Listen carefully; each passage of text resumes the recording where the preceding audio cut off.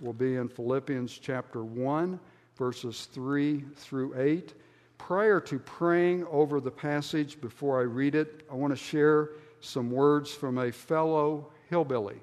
Michael W. Smith grew up on the other side of the Ohio River from LaFawn and myself. We were on the Ohio side, he was on the West Virginia side. And he wrote these words that I'm sure you've sung before. Holy words, long preserved, for our walk in this world. They resound with God's own heart. Oh, let the ancient words impart. Words of life, words of hope, give us strength, help us cope. In this world, where'er we roam, ancient words will guide us home. Ancient words, ever true, changing me and changing you. We have come with open hearts. Oh, let the ancient words impart. Let us pray. Father, we come to you with needy hearts. We come from a world that is in turmoil. Some of us have come from a week that has been in turmoil, whether it's family or job or relationships or even our health. And Father, we need hope in order to cope. And we have the great example of the Apostle Paul and how that he, from a prison cell, was able to have the greatest of joy as he rejoiced in you. Father, help us to find our joy not in things, not in jobs, not even our health, but help us to find our joy in you. And help us to have the same joyful praise that he had. And Father, I also want to pray on behalf of this church's shepherd. We pray, Lord, that you might lift Pastor Zach up and strengthen him physically, also spiritually. May you encourage him during this time. I pray that you would be with his wife, Chara, and the boys. Protect them. Bring them back to health so that they can serve this body as they have. We also pray, Father, for each and every person that is here and watching online, that while I may not be aware of the circumstances they're experiencing, may they know you know, and may they realize that the Holy Spirit will use the word this morning to encourage them and to lift our hearts to rejoice in the Lord. And we pray that in the name of our Lord Jesus Christ. Amen. The title of the message today is Joyful Praise. We'll be reading from God's Word in chapter 1, verses 3 through 8. Let me outline the passage, and then we'll come back to that outline in just a moment as we make some background information about this passage. So if you would join with me, I'll be reading from chapter 1, verses 3 through 8. And I would like to say what Pastor Stephen Alford used to say every time that he read God's Word. The Word of the Lord. This is God's inspired Word. I thank my God in all my remembrance of you, always in every prayer of mine for you, making my prayer with joy because of your partnership in the gospel from the first day until now. And I am sure of this, that he who begun a good work in you will bring it to completion at the day of Jesus Christ. It is right for me to feel this way about you because I hold you in my heart, for you are all partakers with me of grace, both in my imprisonment and in the defense and confirmation of the gospel. For God is my witness, how I yearn for you with all the affection of Christ Jesus. Amen. The reading of God's Word. As I mentioned, I've been working on this as a predecessor for wherever God leads us to go next to encourage a congregation to find their joy in the Lord. I needed a title for this series. And in looking for a title for this series, I thought of the word unspeakable. 3 different times in the King James translation, it talks about the unspeakable gift, the unspeakable words, and then Peter's great words about the salvation that we find in Jesus Christ, joy unspeakable and full of glory. So Peter's talking about a joy that is unspeakable. If you look at the book of Philippians, you'll find that 19 times in 4 chapters, he uses some form of the word joy or rejoice. 19 times. This is a book about finding our joy in the Lord. Paul is talking about it. So it struck me, why don't we just cross out the U and the N and call this speakable joy? Because Paul did speak about this joy that he found in the Lord. First, let me give you a definition for joy. Joy is the settled conviction that God is in control. Tim referenced the sovereignty of God. We could supply that word in here. Joy is the settled conviction that God is in control for our good, but for His glory. That's what joy is. Now, a companion word in the book of Philippians is the word mind or remember.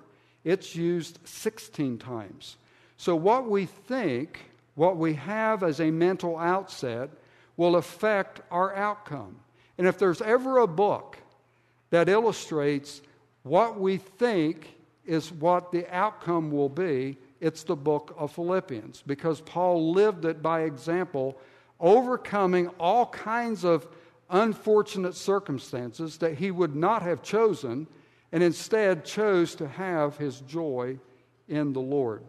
Let me share 3 examples. First of all, our Lord and Savior, Jesus Christ. Hebrews chapter 12 reads like this: looking to Jesus, the founder and perfecter of our faith, who for the joy that was set before him. Now, if you go into chapter 2 in Philippians, you see that our Savior came from glory, came down into incarnation, and ultimately suffered the shame of the cross, and then was lifted up for exaltation.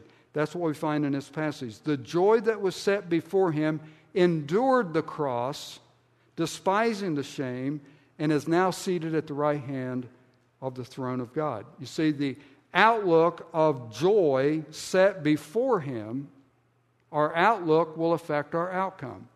Another example is the Old Testament prophet Habakkuk. If there was ever a book, and I implore you, without me going into a lot of details, just go to Habakkuk chapter 1, verse 4, and it will tell you everything about what's going on in our country today. But basically, it says the law is paralyzed and justice is not going forth. Tell me, shout it out, what investigation has ever brought a conviction? We got to investigate. Well, we investigate, but then nothing ever happens. The law goes forth paralyzed, but it never happens. Justice never goes forth. And Habakkuk was really tore up about this. And he struggled with it. But once he saw that the Lord was on the throne, he said, let the earth be silent. In other words, once we realize that God is in control for our good and for His glory, shh, just be quiet, because He's got this. God has all control over all things. And here's what He says at the end of the book. Though the fig tree should not blossom, nor fruit be on the vines, or produce of the olive fail, and the fields yield no food, the flock be cut off from the fold, and there be no herds in the stall. Now you got to realize, in the Old Testament, the people of God, agriculture was everything. Now for Steve Slumbaum, and for the Yoder family, and others that are in the agriculture business, you know what I mean. It's everything. It's the barometer. But in this case, for Israel, how the crops and the cattle and the livestock were going was the barometer for their spiritual life. So he says, even though none of these things are there, this is what I'm going to do. I will rejoice in the Lord. What is he doing? His outlook is not going to affect his outcome. I will take joy in the God of my salvation. God, the Lord, is my strength. And the third example comes from the book of Philippians, Paul himself. For me to live is Christ, and to die is gain. I have in my notes, win. Don't you hate it to be in these lose situations? And you love to be in those win-win situations. You know, from my perspective, and this was in my last newsletter, you know, if as a believer, if I get this virus and die, that's gain. That's a win. But if I don't die from it, that's a win too. It's a win-win situation. We have nothing to fear. My outlook will reflect the outcome of my life. Paul had many thieves for joy. Just in the book of Philippians, we see his circumstances. Verses 12 through 18, while he was in prison, there were other ministers taking advantage, working with improper motives, but he still had joy. In this book, people could not get along with each other. Chapter 4, verses 2 and 3. Two ladies that were at odds with one another. They had worked together in the ministry of the gospel, and now they were not getting along. In this same book, he said, I've learned to be content. I don't need things. You see, things can be joy robbers.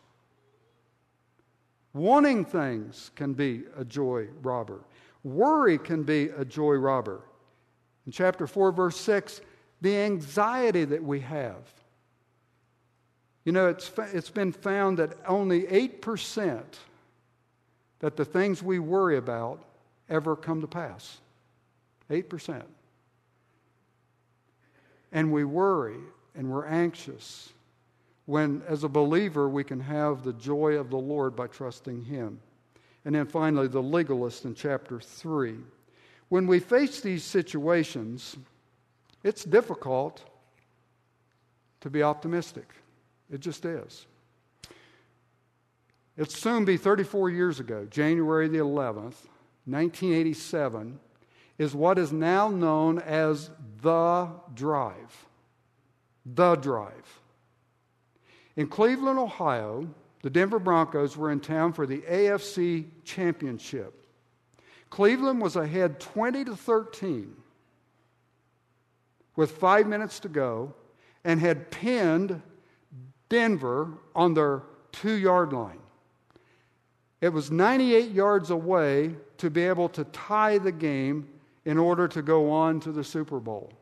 They get in the huddle, and one of their linemen, Keith Bishop, said this, "Guys, we've got them right exactly where we want them."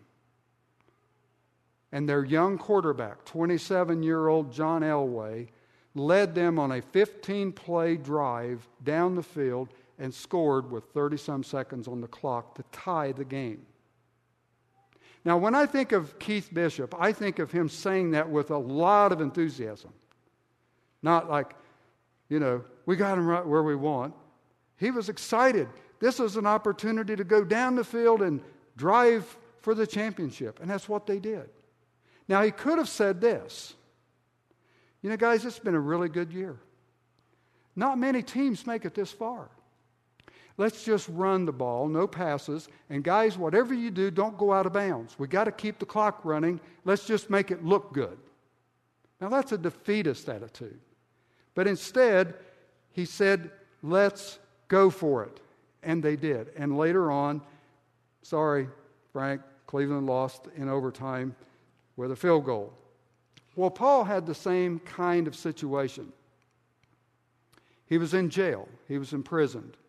If you go to Acts chapter 28, you'll find that he was under house arrest. 24/7, he was manacled to a Praetorian guard, changed every 6 hours. And those guys had to listen to him preach day in and day out, over and over. He used it as an opportunity to preach the gospel.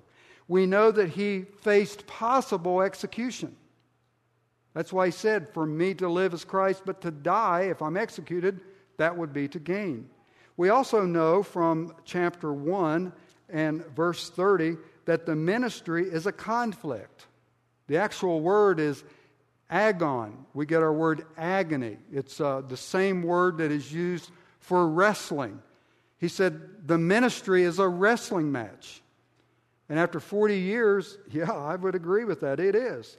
And yet, we come to this passage written by a man who shares many other things in 2 Corinthians chapter 11 about being beaten, about not sleeping, about being robbed, about being exposed to the cold. And then he adds this, and the anxiety for all the churches.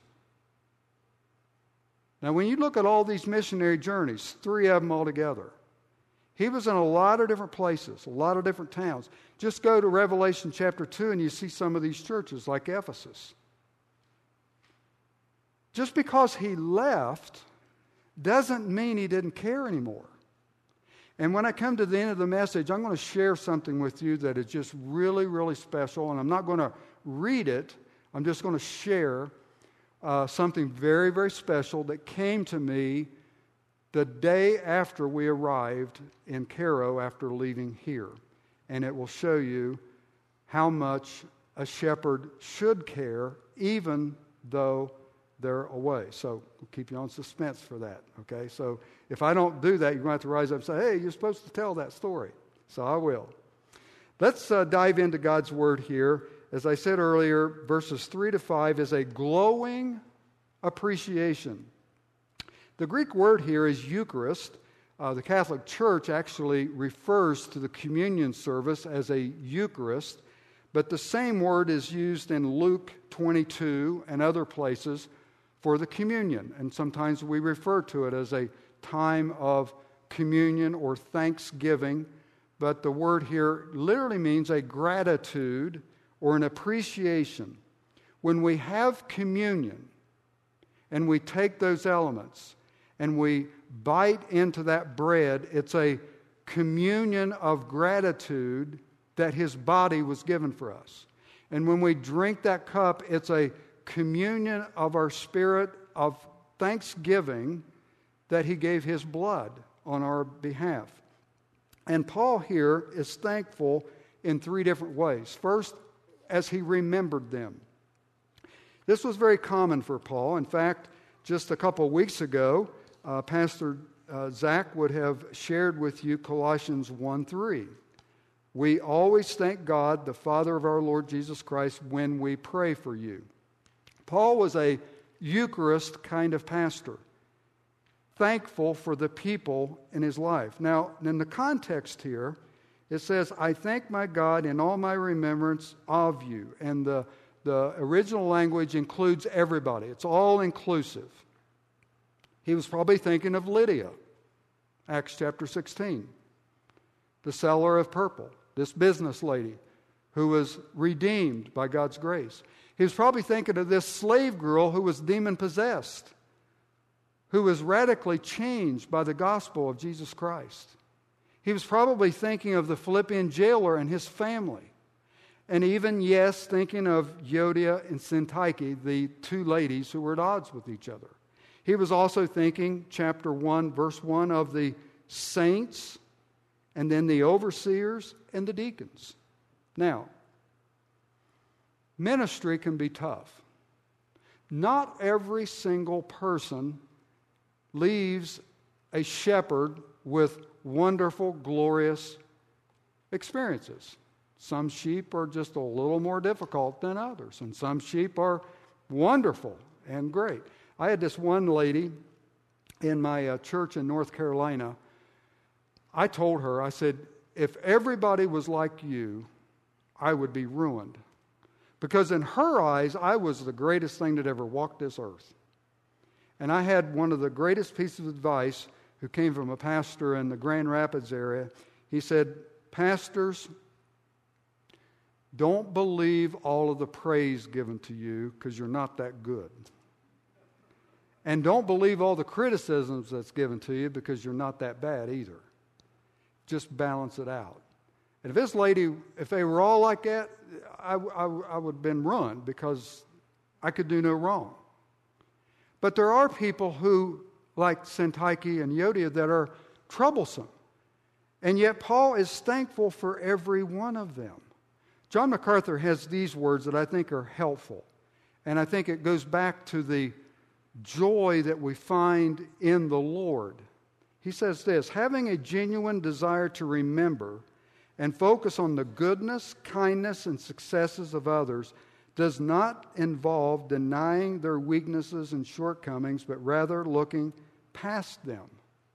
A person who constantly focuses on the negatives, faults, shortcomings, and slights of others is a person not controlled by the Holy Spirit. So Paul was able to look at all in a very positive way and be thankful for them.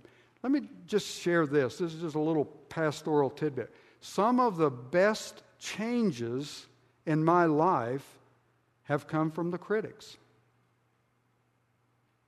Maybe not right then, but over time, I think they had a good point. And then I'll make some adjustments. So we need to be thankful for all people. The second way is he was thankful by praying for them. This same word is used 2 other times in the book, and it's really intercessory prayer. And I'm going to share with you very briefly what kind of prayer that I think Paul was praying for them.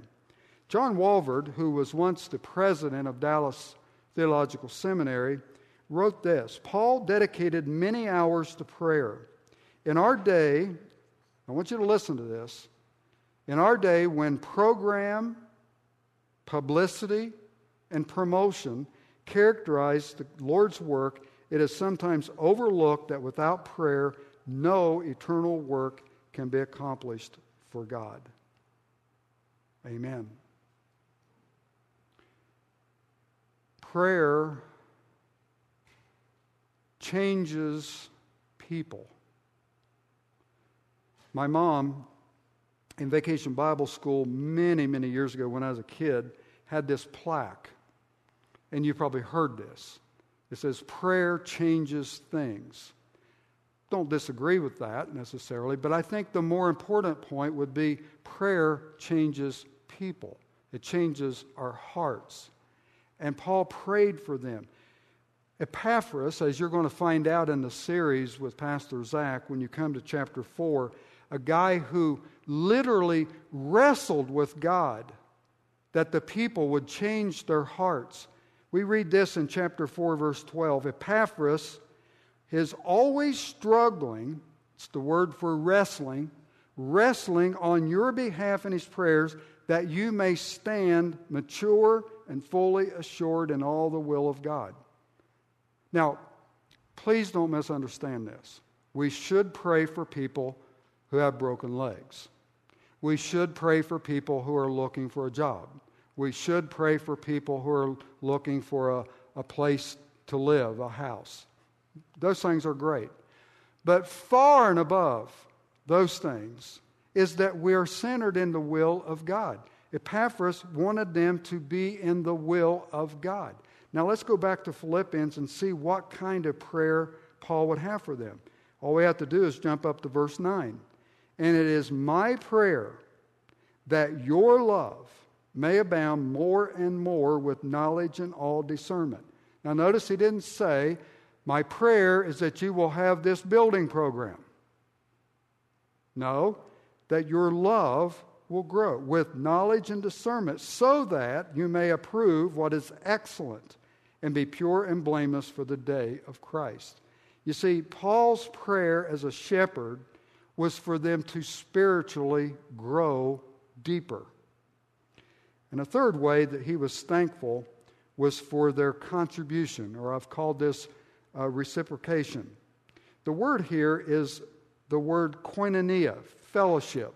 So when he says koinonia here, he's not talking just about kindred spirit. He's talking about financial support. I'm going to flip over here to Acts chapter 28 and share something that is an insight here, because Paul was under house arrest.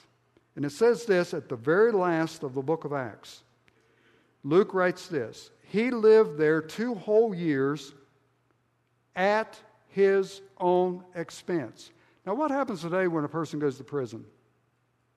You pay the expense, not the prisoner. But then he had to pay his own way in the imprisonment.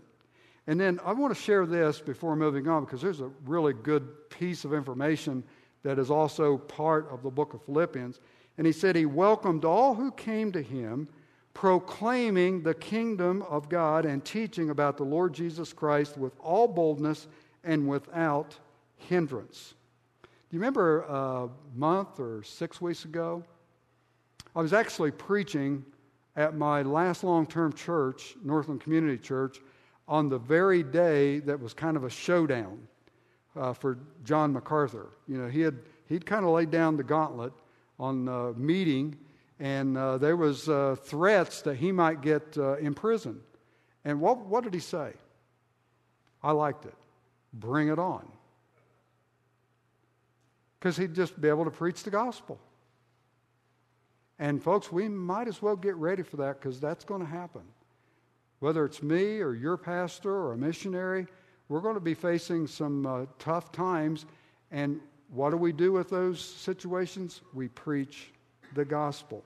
So he's writing this letter literally as a missionary thank you for the support. Now, Tim read the passage in chapter 4, which adds context to the situation. Years and years ago, Philippians had given to his ministry. Then there was this period of time, and we don't know why, but there was this period of time in which they didn't have the opportunity to give. Lo and behold, now comes Epaphroditus, who was going to risk his life to travel to Rome and to bring a gift.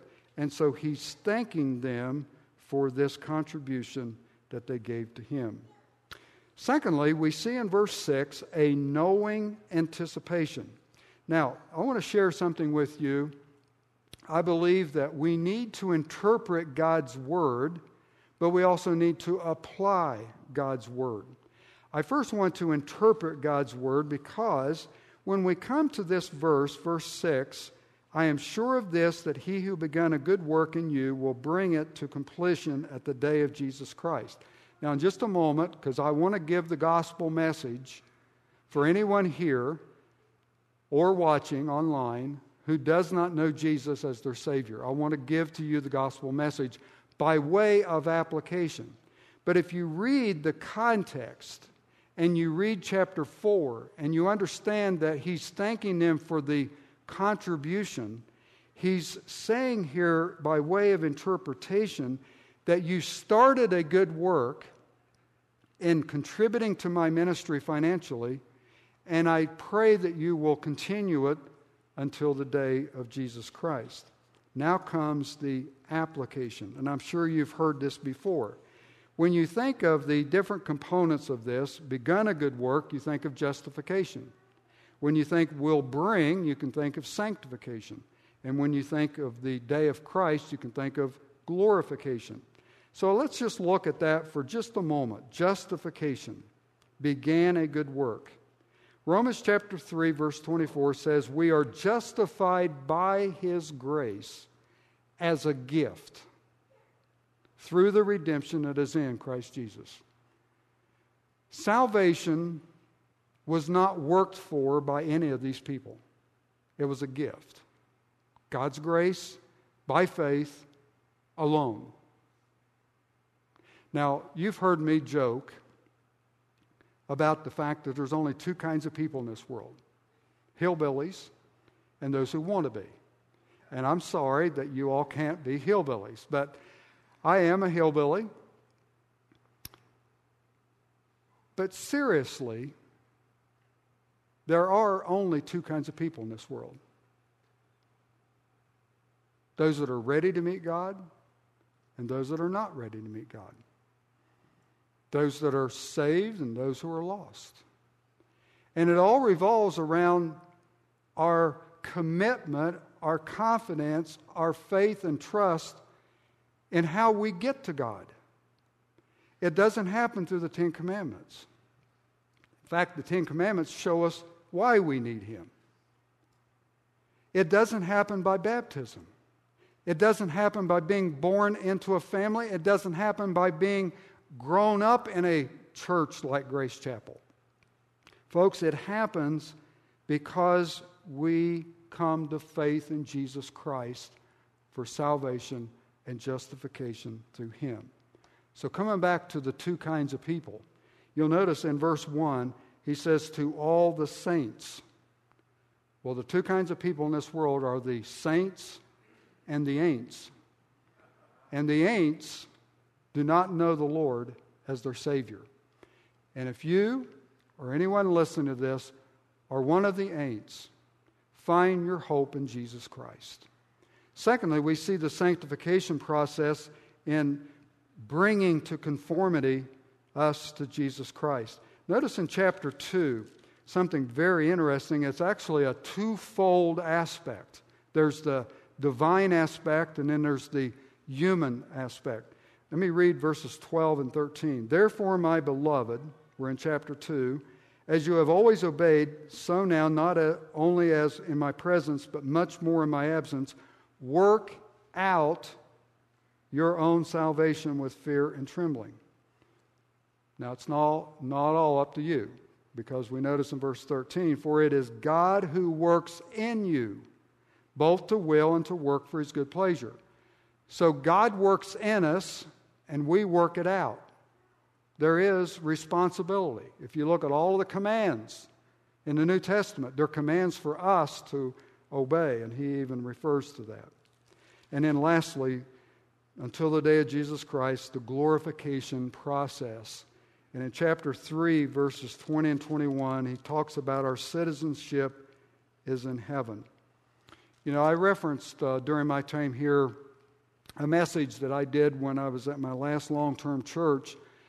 I would do 5 or 6 messages a year on current events. And one of those current events was the difficulty it is to be a citizen of the United States and also a citizen of heaven. And if there's ever been a time where that's been difficult, it's right now. Folks, the citizenship we have in heaven just supersedes by far anything that we might experience and love about our citizenship on earth. And lastly, a showing of affection. In verses 7 and 8, Paul opens up his heart. He literally opens up his bowels. Literally. From the inside of my guts, I love you.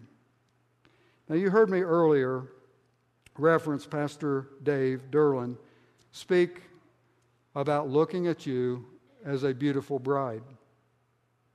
The day after we arrived back to Michigan on July the 28th, I opened up my email account to find a letter from Pastor Dave. Now, I'm not going to share what he said, but they were very, very complimentary, thanking me for the time that I cared for this flock. Now, the reason I brought this up is this. At the time that he wrote that email, he had been gone from here 18 years.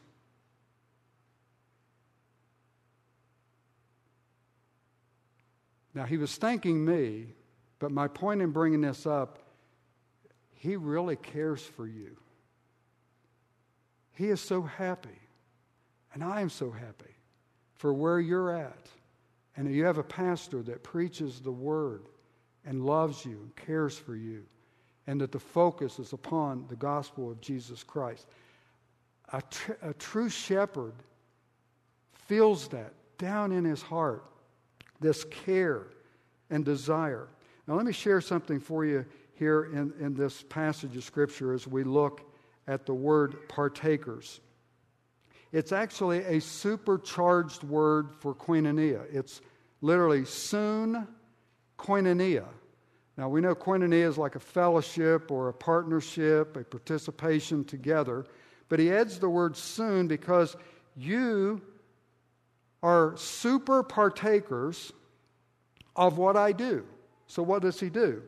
Well, he's imprisoned, but we know that he's apprehended for what? The gospel. God put him in prison so he could preach to all of these men that would come in. Secondly, they were partners with the defense of the gospel, the apologetics of the gospel. And thirdly, they were partakers of the affirmation of the gospel or the confirmation of the gospel. Folks, earlier in the service you heard from a man and his wife who serve in the United States, but they prepare people to serve all over the world. They serve to help churches better reach out with the gospel. They are super fellowshippers of the gospel. When you contribute financially, when you pray, when you help in any way anyone that is preaching the gospel, you are a super fellowshipper of the gospel of Jesus Christ. Just as there is 10 people for every man that's got a gun on the battlefield, there's more than likely about 10 people who are doing accounting or nursing or some other kind of role administratively for every missionary that's on the field. We're all together in the same work. So may I encourage you to affectionately love your shepherd as he loves you and to be super partakers in the gospel. As I close, just some questions to run by you.